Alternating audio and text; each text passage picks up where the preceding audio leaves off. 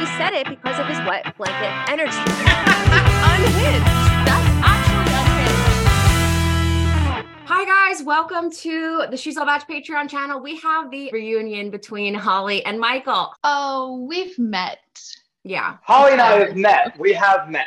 Yeah. You've met, you've been engaged, you broke up. And then was the last time you guys were together in person on the Bachelor Pad reunion when Holly announced that you were engaged to Blake? Holly, we obviously just heard some fantastic news about you and Blake. Yeah? Michael, do you have any idea? Have you heard? No, he doesn't know. They're moving, right?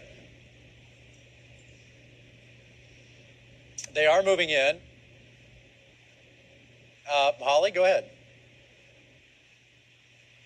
We got engaged. Holly, can you have a better memory than I? Yes. But I Michael think that's doesn't true. remember shit. Okay. Yeah. But I'm getting better. But I think that's true, right? The last time that I saw Michael was in the basement backstage after the finale, and we hugged, and I remember walking away thinking, I don't know if I'll ever hug him again. And it was like such a somber, sad moment in my life. And you haven't. But here you are seeing him now. So we have a lot. Virtual hug. Virtual hug. So nice to see you again. Zoom hug. Okay, so how does it feel? I'm just like the creepy third wheel here, but how does it feel seeing each other for the first time in over a decade? Stephanie, first of all, you're not the creepy. You're the only reason. You're the best part of this whole thing. Like, you're the reason we're even doing this in the first place. You brought us back together.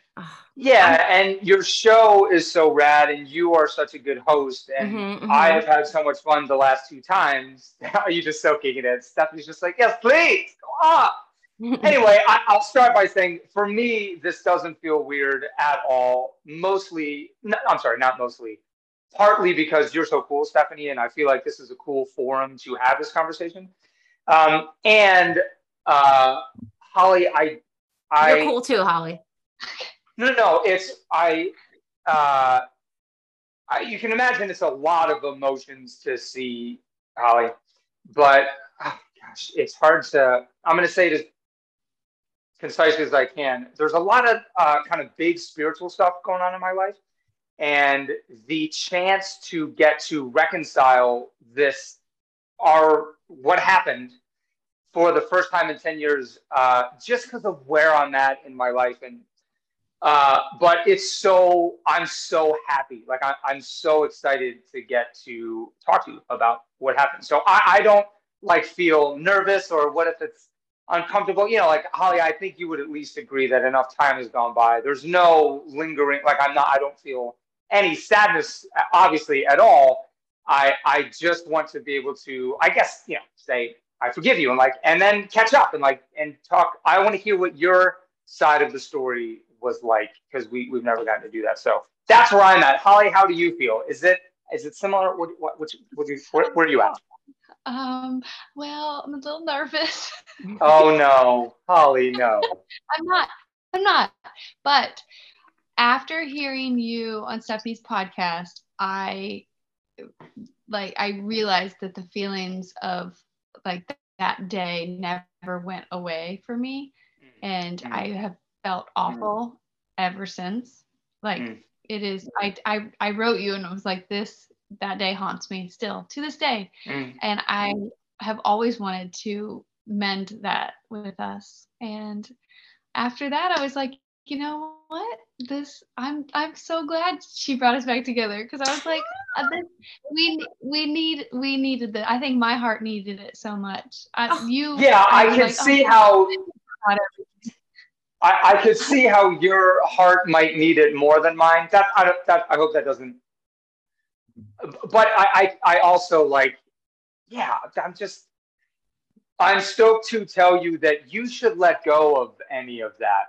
I completely forgive you for it, even if there was fault, which it sounds like because of how it was all orchestrated and the producers, didn't give you your phone and didn't let you see me, which I believe all of that, obviously, because I went through it. I didn't know it, until Stephanie and I talked about it, and then you and I talked about it a little bit. But I completely forgive you. There's nothing at all you need to feel bad about. Obviously, things worked out pretty great. You know what I mean? Like, from what I can tell from afar, you seem incredibly happy, and you've got a daughter now. You and Blake are still married. I remember people saying like, "There's no way they're gonna last. Blake's a dick," and I was like, "Why do you think or want that? Like, it would be great if it worked out for them." Do you know what I mean? And I'm obviously, or maybe not obviously. I don't know if you follow me or, well, I think you follow me on Instagram. I don't know if you follow I Emily. just started. Yeah, but like, we're the fucking happiest family. You know, like everything worked out is, I guess, what I'm trying to say. And so, just 10 years later, bury the hatchet.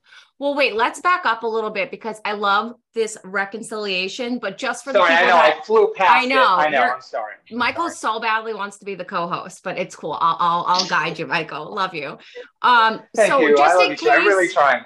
I know you're doing great. You're doing amazing, sweetie. But just to dial it back for the people that, even if they do know, or for people that don't necessarily know.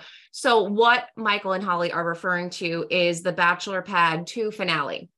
On this finale, Michael finds out on stage that Holly is engaged to one of the other contestants on the show, Blake Julian. I love Blake. Who was so mean always to me. No, he wasn't. But he was fine. Mean. No, I'm kidding. I know. Blake the snake. Yeah, right. I love Blake. But the thing was, Holly didn't want to necessarily tell Michael on stage at that moment. Chris Harrison put her on the spot. Can we get some behind the scenes of both of your sides of the story? Because I've spoken to both of you about this, and you have, well, pretty much the same story, but like not everyone knew everything at the same time. So Holly, from your perspective, what happened that day? Like, you're on the finale of the Bachelor Pad. It's the live to tape finale. Chris Harrison says, Holly, do you want to tell Michael the news? Like, can you tell us what happens there? Prior to that, so we got engaged 3 days.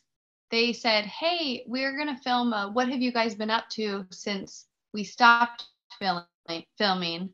And I was like, okay. And then, so that was 3 days before the finale. We got engaged.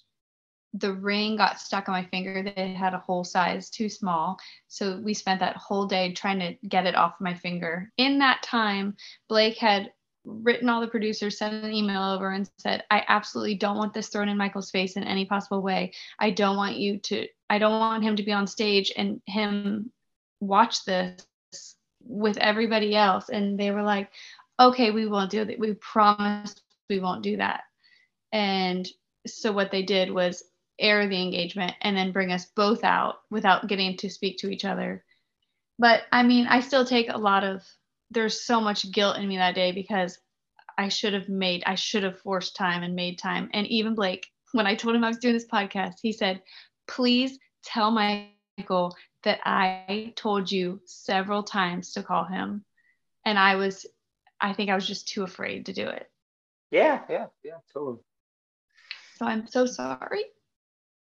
It's okay. Look, well, let me level with you.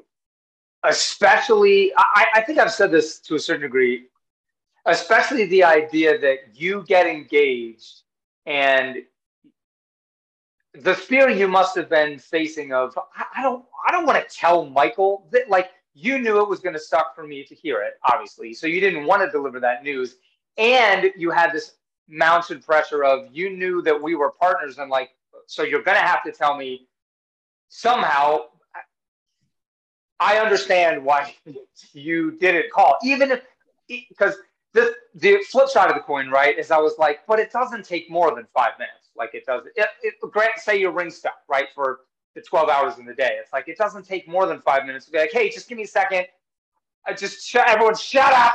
Hey, Michael, yo, you should know this. I got engaged. I'll tell you more later. But that conversation, as short as you possibly could have made it, is still you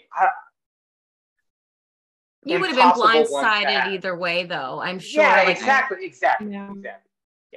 Yeah. So I get it, man. I get it. I get that you did not want to call me at all. I wouldn't have wanted to call me. It'd been like, hey, look, I know, Holly, when Chris Harrison tells you to say, like, he's like, okay, Holly, tell Michael the news. And Michael's like, oh, they're moving in together, right? And it's that awkward moment. Did you feel in that moment like this fucking show has completely... Because I thought Chris Harrison and I were friends. And I thought, why would he do, he wouldn't do that. Okay, so we have to cut you off here, but to get the full Holly and Michael interview, video and all, head over to patreon.com/she'sallbatch. We dig into why Holly and Michael broke up, how Blake felt about those makeout scenes that they had on Bachelor Pad 2, the sneaky way production got away with having Holly tell Michael on live television that she was engaged to Blake, even though they signed a contract saying that they wouldn't. I flat out asked them if either one has Instagram stalked the other one in the 10 years that they've been apart. Because, I'm a dedicated journalist and no question is too awkward for me. Also, Holly digs up a voicemail that she has saved on her phone still to this day from Michael from a decade ago, and we play it and dissect it on air. It's such a good time. So head on over to patreon.com/she'sallbatch for the rest of this interview, plus plenty more bonus episodes to come on a monthly basis. And the cool thing about it is if you join now, you can kind of go back and listen to the old episodes that we posted originally, plus the new ones to come. So you can pretty much have like something She's All Batch related every day of the week. How's that for a commute? And if you want to get your hands on She's All Batch merch, there's only 2 more days to do that. So be sure to check out the link in the episode description because that pop-up shop is closing, baby. So get it while it's hot. And it is piping. Okay, I think that's it. Bye, bitches.